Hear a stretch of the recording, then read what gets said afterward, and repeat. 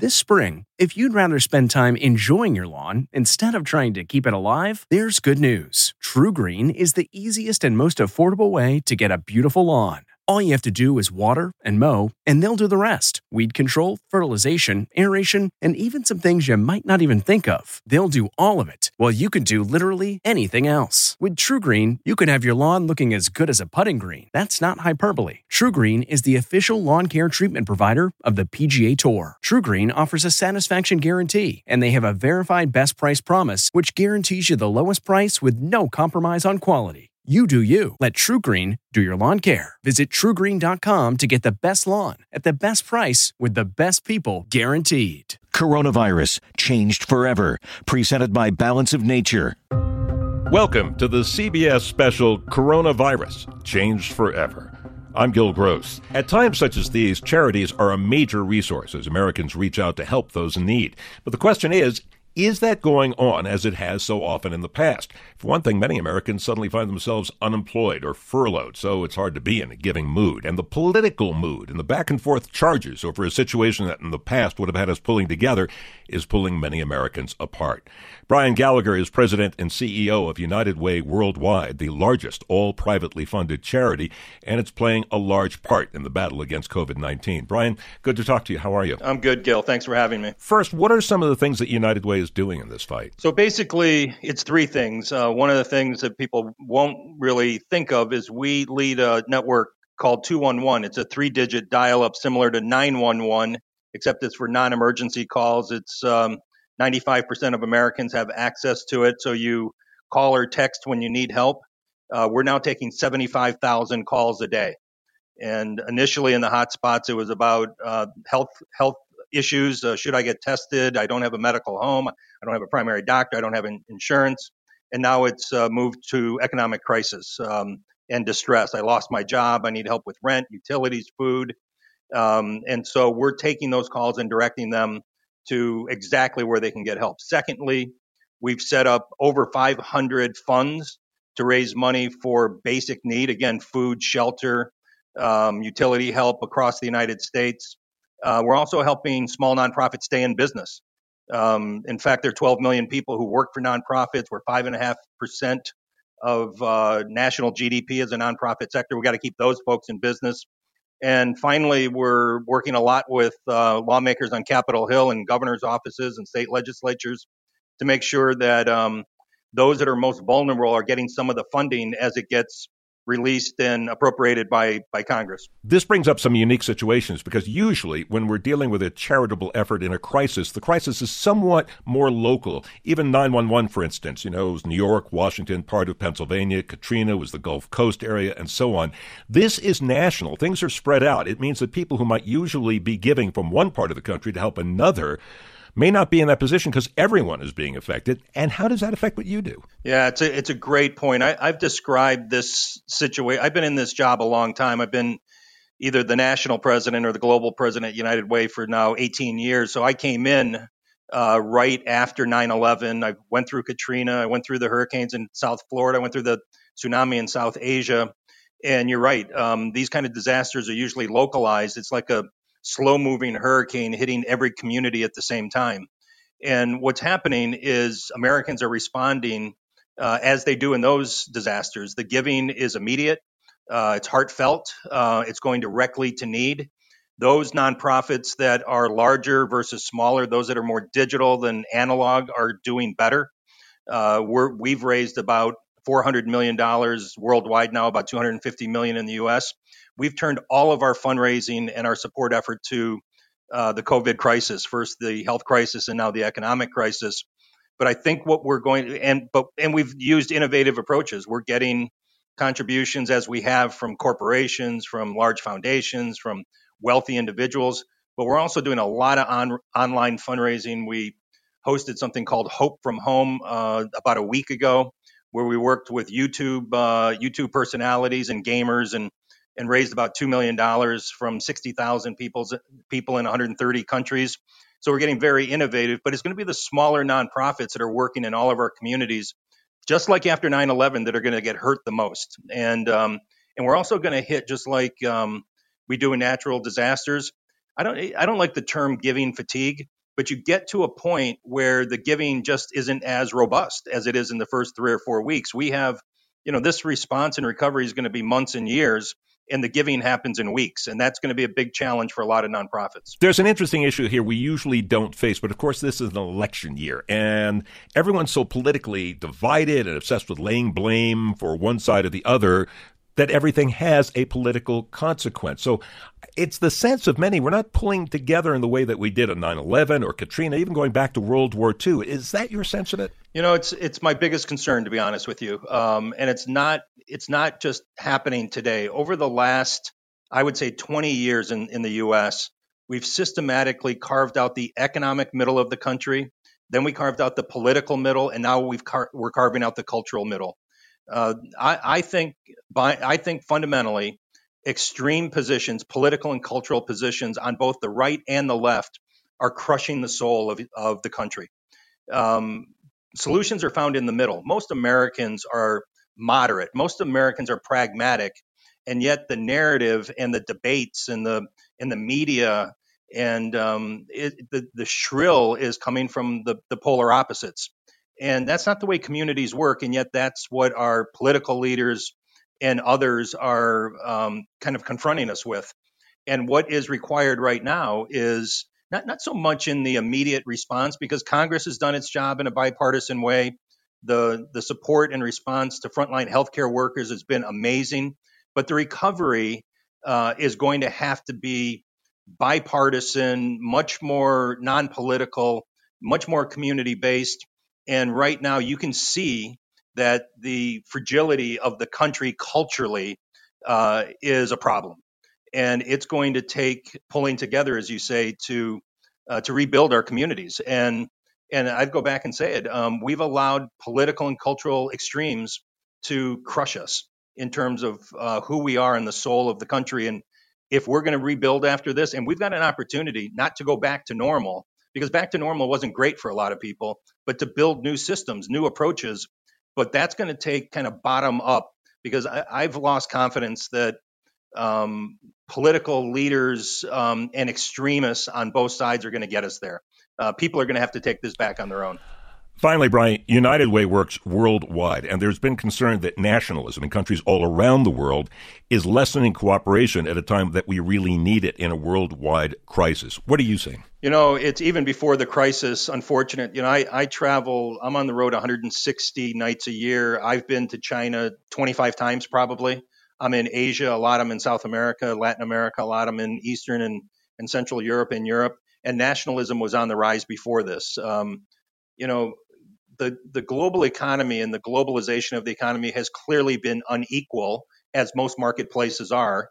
And I think, again, certain political leaders across the world have taken advantage of that politically, so that the nationalism was already there. But what I would say is that we will probably get much smarter about sourcing certain things within countries. But there are great people and really good leaders all over the world, in all of those countries I just mentioned, all those regions I just mentioned. There will be another pandemic. And the idea that we're going to be able to manage these kind of pandemics or these kind of crises country by country is fantasy. It's just fantasy. We are much better to be able to cooperate, isolate, track, be able to cooperate on vaccines, be able to cooperate on care. But there is, it is a concern of mine. History repeats itself. We have the largest income gap in the United States since the 1920s. We started curbing migration into the U.S. just before the 1920s, because we were afraid that we were starting to not look like America. That was followed by a Great Depression, followed by a World War, and there was nationalism and tribalism all over the world. We have got to face up to the fact that we are a global community, and we can't pull inside our national borders and believe that we can keep all problems away. Our solutions are in cooperation, not in separation. But it is the human instinct is to protect your own, and it's going to take real leadership, political, business, nonprofit, to essentially say, let's not go back to normal, because normal was taking us down a path that was not going to be good for the world. Let's create a new normal that's more integrated, more equal. Let's give up a little short-term profit for broader human success. Let's stop being so focused on making sure our systems succeed and people fail. Let's be focused on people succeeding all over the world, and then we'll get back to I think global growth that's more equal. But it starts with defining success in a way that people live their lives. And as much as we may want to believe that life begins and ends at a state border or a country border, it just does not. Brian Gallagher is president and CEO of United Way. Brian, thank you for joining us. Thanks, Gil. You're listening to the CBS special Coronavirus Changed Forever.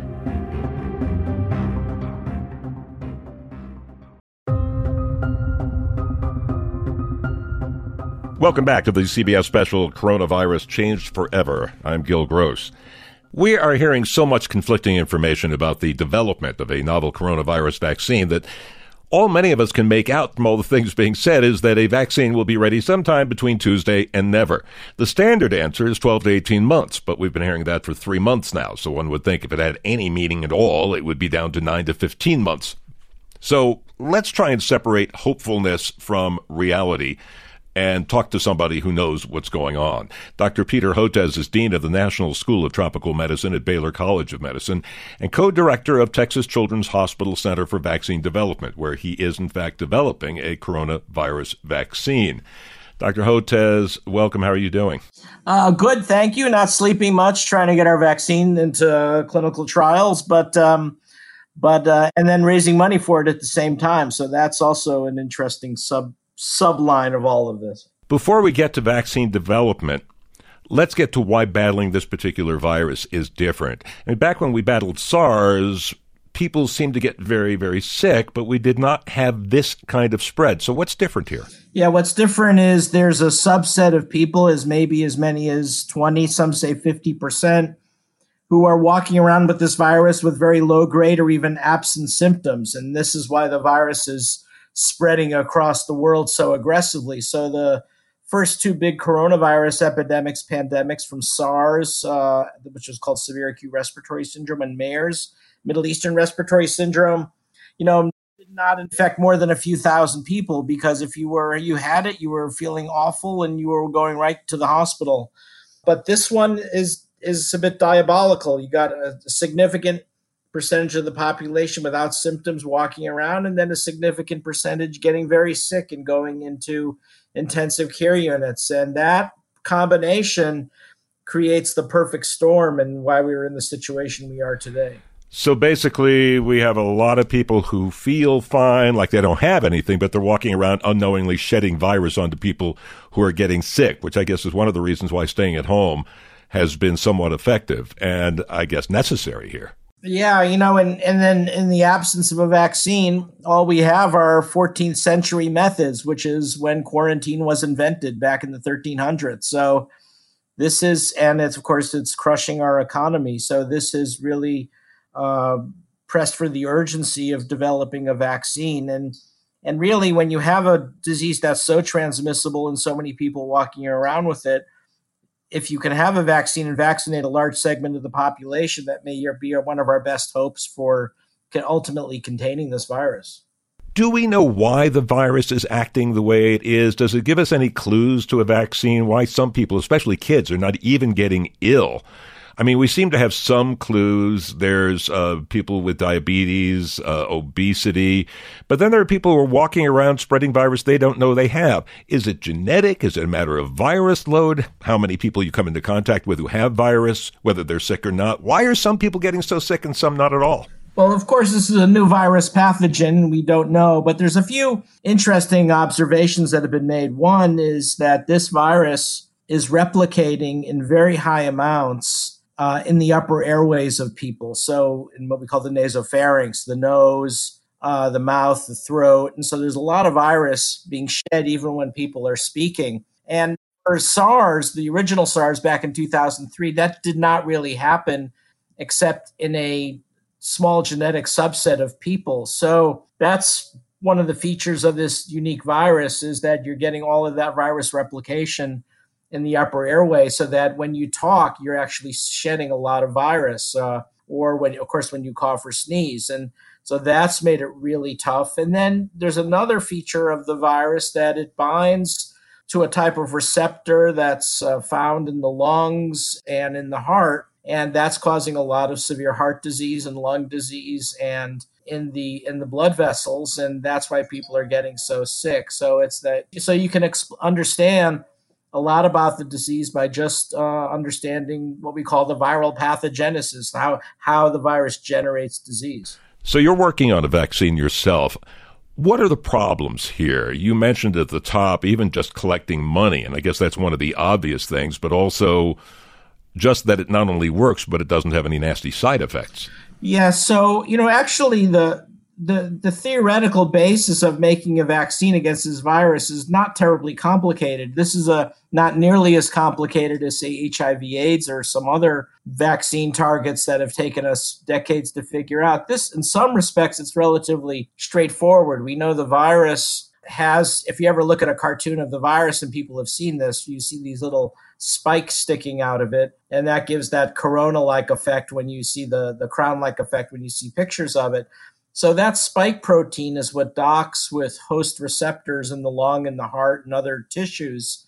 And if you can make an immune response to the spike, you can actually make a vaccine. And that is the basis for most of the vaccines that are currently undergoing clinical trials. The problem is this: designing a vaccine is not very complicated, and there's at least a dozen different vaccines, some say up to 70, that will go into clinical trials, hopefully including ours.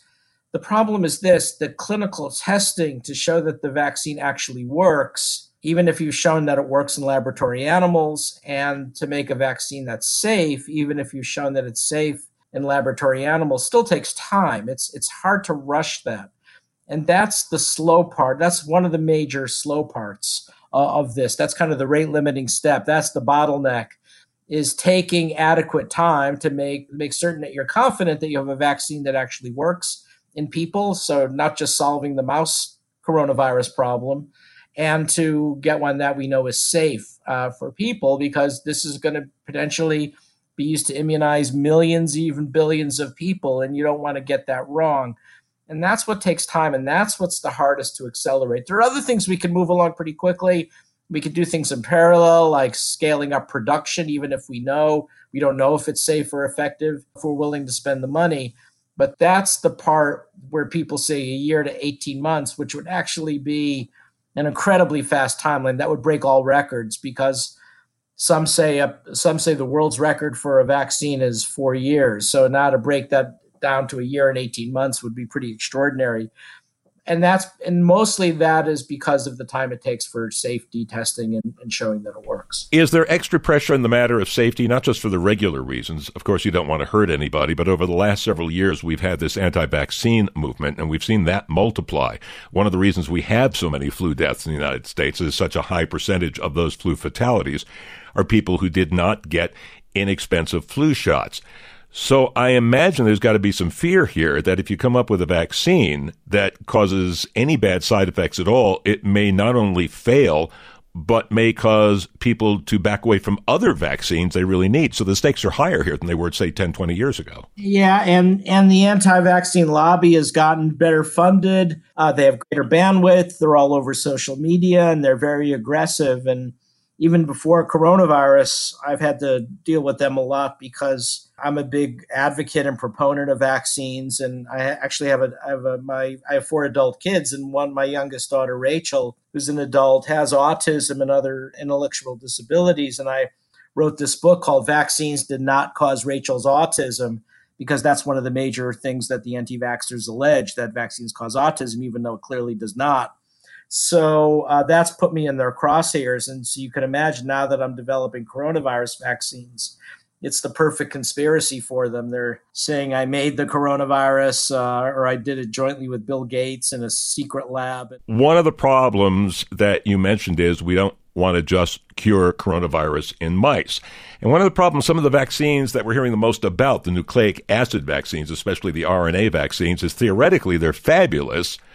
And in the past, they've cured mice of all kinds of things, but they haven't done much for humans yet. I don't even think there's an RNA vaccine that's actually been marketed yet. Yeah, that's correct. There's not been any RNA or DNA vaccines that's reached licensure, and you actually hit it. I mean, historically they've worked well in laboratory animals, but we've not been able to reproduce those same effective immune responses in people. Now, there's a couple of new biotechs out there that are saying they've solved this problem, and those vaccines are now in clinical trials. So maybe that's the case. So in the meantime, I think the approach is to test as many different vaccine technologies as you can to achieve all the same effect, to block the binding of the virus to its receptor. So what you're seeing is RNA and DNA vaccines in clinical trials. We have our vaccine, which is a more established technology, the same one used to make recombinant hepatitis B vaccine. And there's going to be at least several others beyond that. And the reason for it is the likelihood of any single vaccine making it to the finish line is small. And some in the industry say it's only 1 in 10 will actually make it. So if you really want to accelerate a timeline and get to 12 to 18 months, you want to get at least a couple of dozen vaccine candidates out there in the hopes that at the end of all of this time, you'll have 1 or 2 or even 3 that actually work and are safe as the other ones drop out. And I think that's kind of the strategy. If you think about it, it's a bit like having Deshaun Watson on the Texans, since I'm from Houston, having all the receivers go into the end zone at the same time and throwing the ball up. And the more receivers you have down in the end zone, the more likelihood one of them will have a catch. We'll have more about the race for one or several vaccines with Dr. Peter Hotez coming up. This is Coronavirus, Changed Forever from the CBS Audio Network.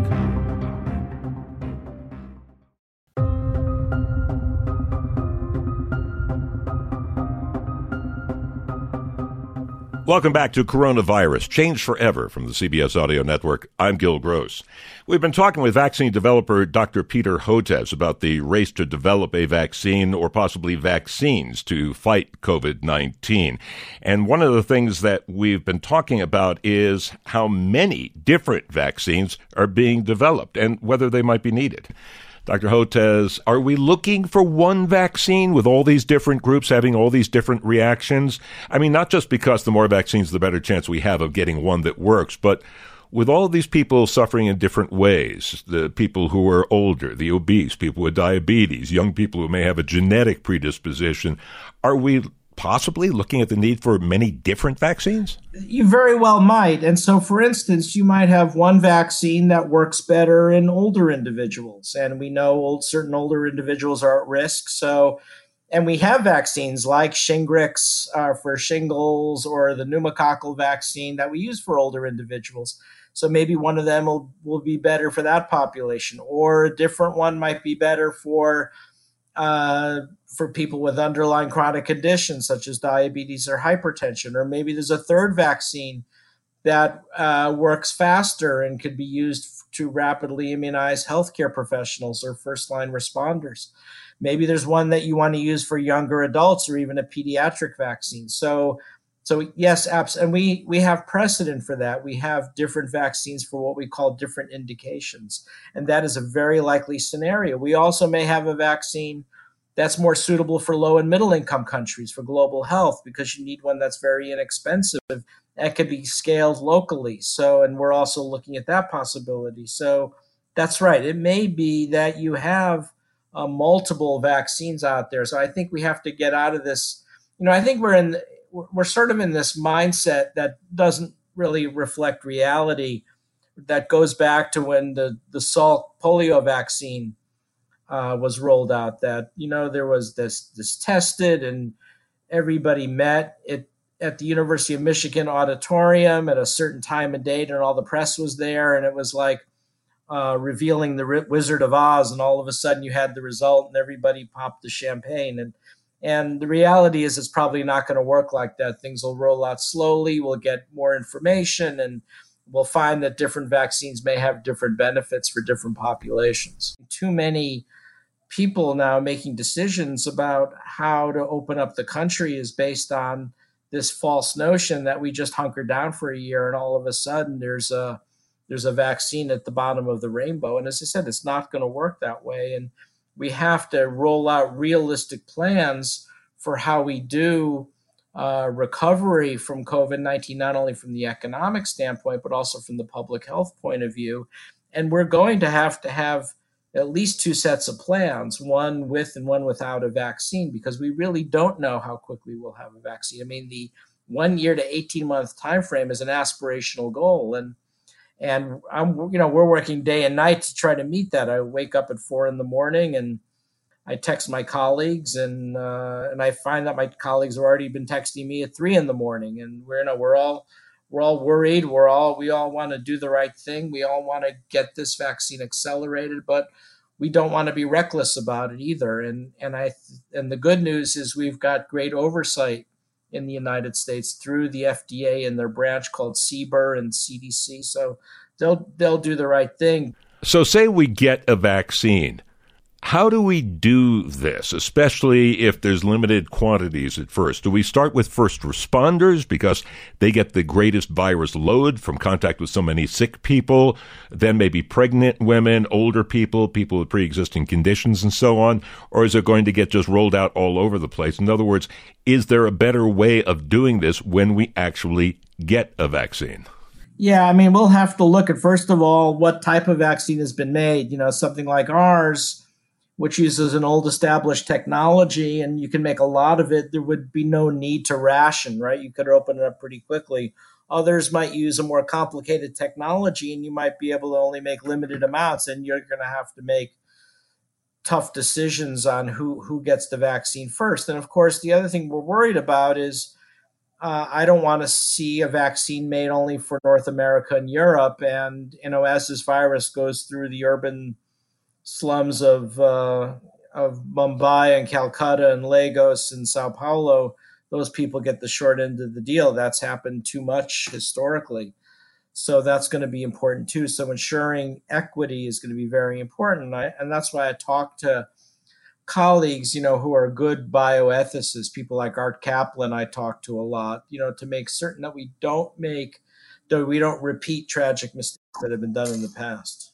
Dr. Peter Hotez is Dean of the National School of Tropical Medicine at Baylor College of Medicine, co-director of Texas Children's Hospital Center for Vaccine Development, and is, in fact, working on a coronavirus. And we'll let you get back to that. Dr. Hotez, thank you so much for being with us. Yeah, thanks for all the great questions in the interview. I appreciate it. This is the CBS special, Coronavirus Changed Forever.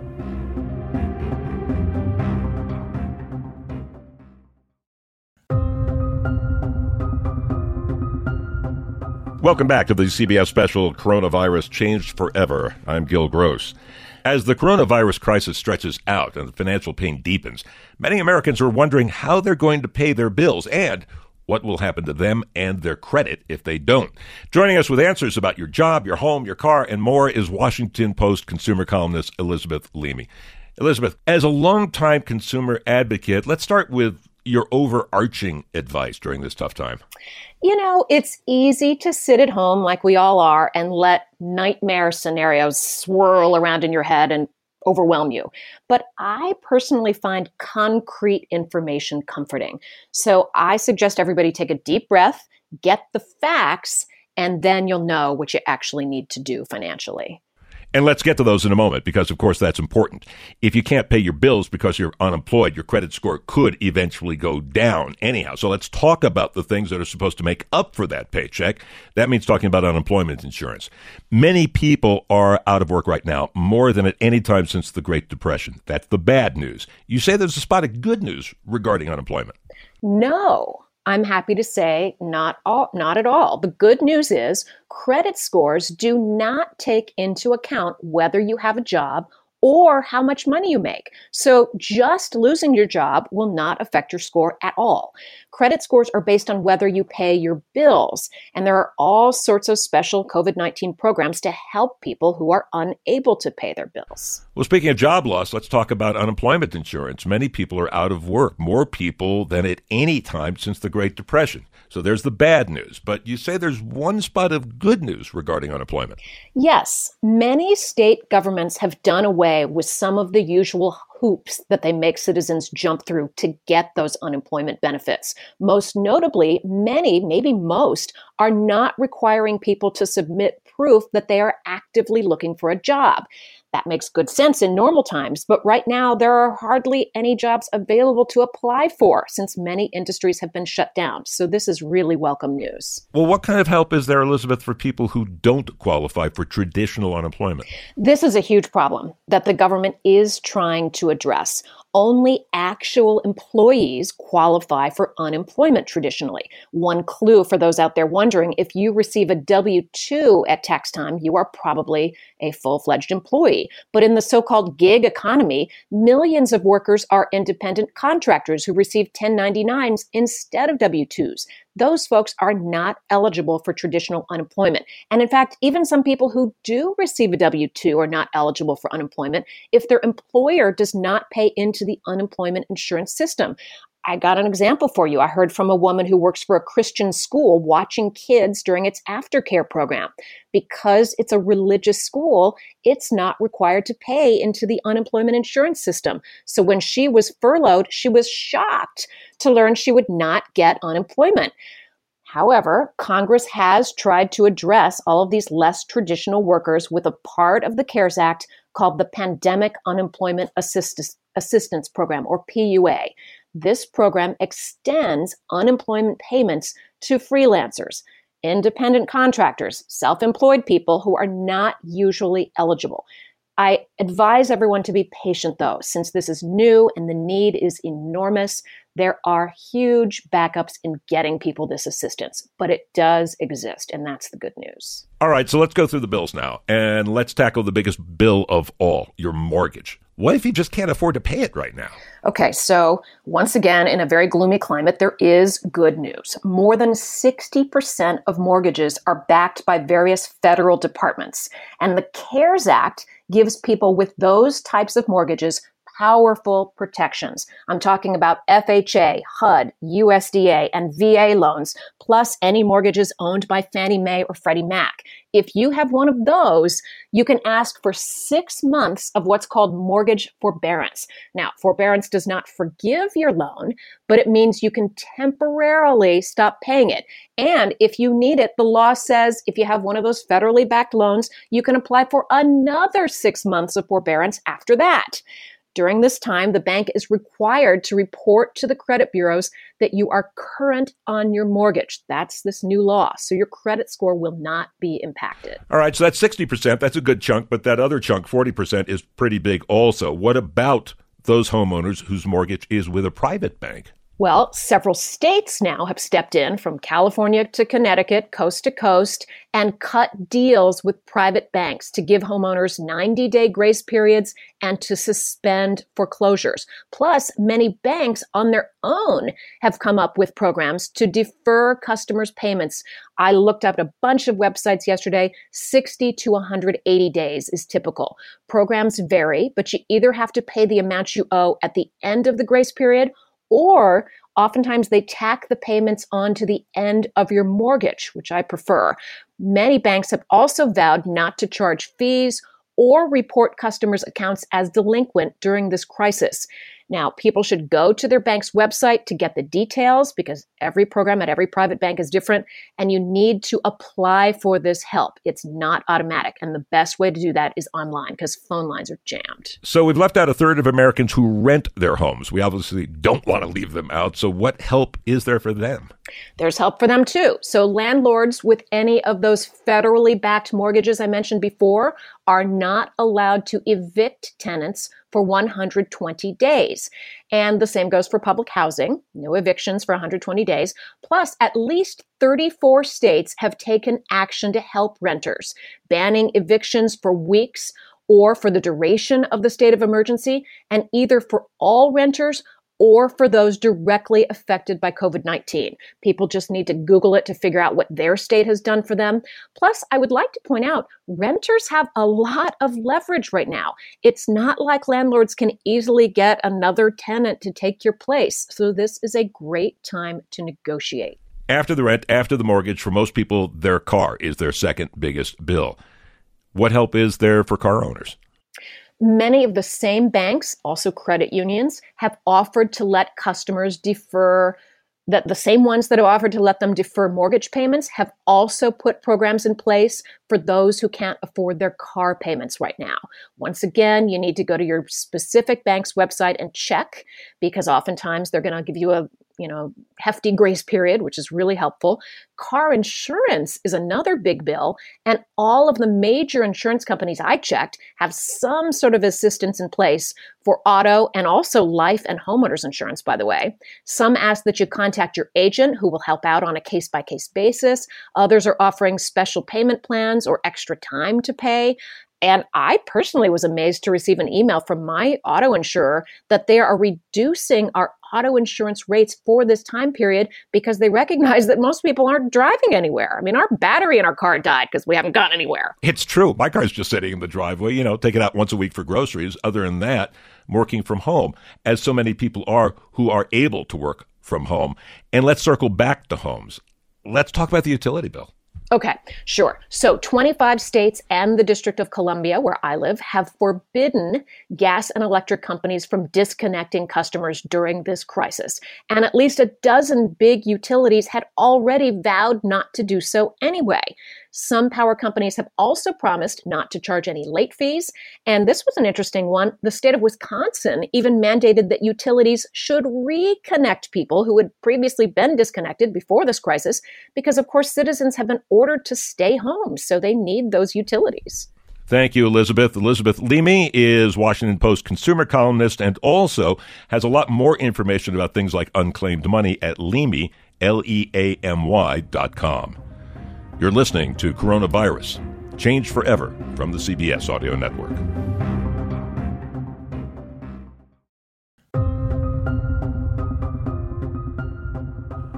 Welcome back to Coronavirus, Changed Forever from the CBS Audio Network. I'm Gil Gross.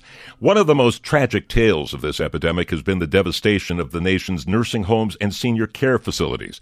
In Sussex County, New Jersey, Anita Brown got a call about her 76-year-old mother who has been at a long-term care facility. They called us last night, and they told us that she had a 104 fever and that she had low oxygen, and they weren't going to send her to the hospital. Police showed up after Andover Subacute Care and Rehab called for 25 body bags. Police found 18 bodies, including one in a shed. And though the facility claims it is fully staffed, when Anita Brown calls to get an update on her mom, she can't get an answer. We would try to contact. We'd have to get the operator. They put us through the numbers. It would never even go to voicemail. We try. At least 70 people have died at that facility. 20% of deaths from COVID-19 that we know of have been at nursing homes and other such care facilities. Many people just don't know how their parents and spouses are doing. In Broomall, Pennsylvania, Angela Gallietti can at least see her father through a window, but it's been months since she's laid eyes on her mother. And every day we take turns going up to the window to cheer him up, to check on him, to make sure he's being taken care of. Again, we're one of the lucky ones because my dad has a window to his room. Unfortunately, my mom does not.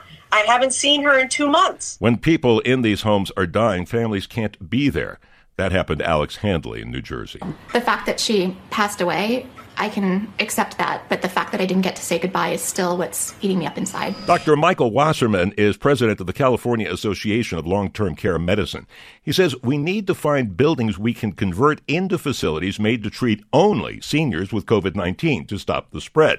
But that won't be easy because there are 3 times as many Americans in senior care facilities as there are in hospitals. What we need to avoid is literally turning nursing homes into our killing fields. If we push older adults out of hospitals and ICUs into nursing homes that will be overwhelmed, in 3 to 4 weeks, the problem will be 10 times greater. Though many nursing home employees are bravely doing their jobs, and not always with the personal protective equipment they need, one Riverside, California home had to have 80 patients evacuated after nurses simply refused to show up. Pat McGinnis is with the California Advocates for Nursing Home Reform. She says Los Angeles has advised families to get loved ones out of care facilities. And that's much easier said than done. But most people can't. That's why somebody's in the skilled nursing care in the first place. The shortage of workers is now so bad, the CDC is allowing COVID-positive health workers to work at care facilities as a last resort. Unbelievable. The CDC is basically, in my opinion, saying, why bother? Sally Merritt Braziak had an 85-year-old mother who died in an upstate New York home. And though staff with the virus may go back inside, Sally could not go in, even with mask and gloves, to say goodbye. I would want to take her hand and tell her that it's okay to go and to think of the sunsets over Lake Ontario. Thank you for being my mom, and I'll miss you every day more and more. This has been Coronavirus, Changed Forever from the CBS Audio Network. Produced by District Productive and Paul Woody Woodhull, I'm Gil Gross. Look around. You can find cars like these on AutoTrader, like that car right in your tail. Or if you're tailgating right now, all those cars doubling as kitchens and living rooms are on AutoTrader too. Are you working out and listening to this ad at the same time? Well, multitasking pro, cars like the ones in the gym parking lot are for sale on AutoTrader. New cars, used cars, electric cars, maybe even flying cars. Okay, no flying cars, but as soon as they get invented, they'll be on AutoTrader. Just you wait. AutoTrader.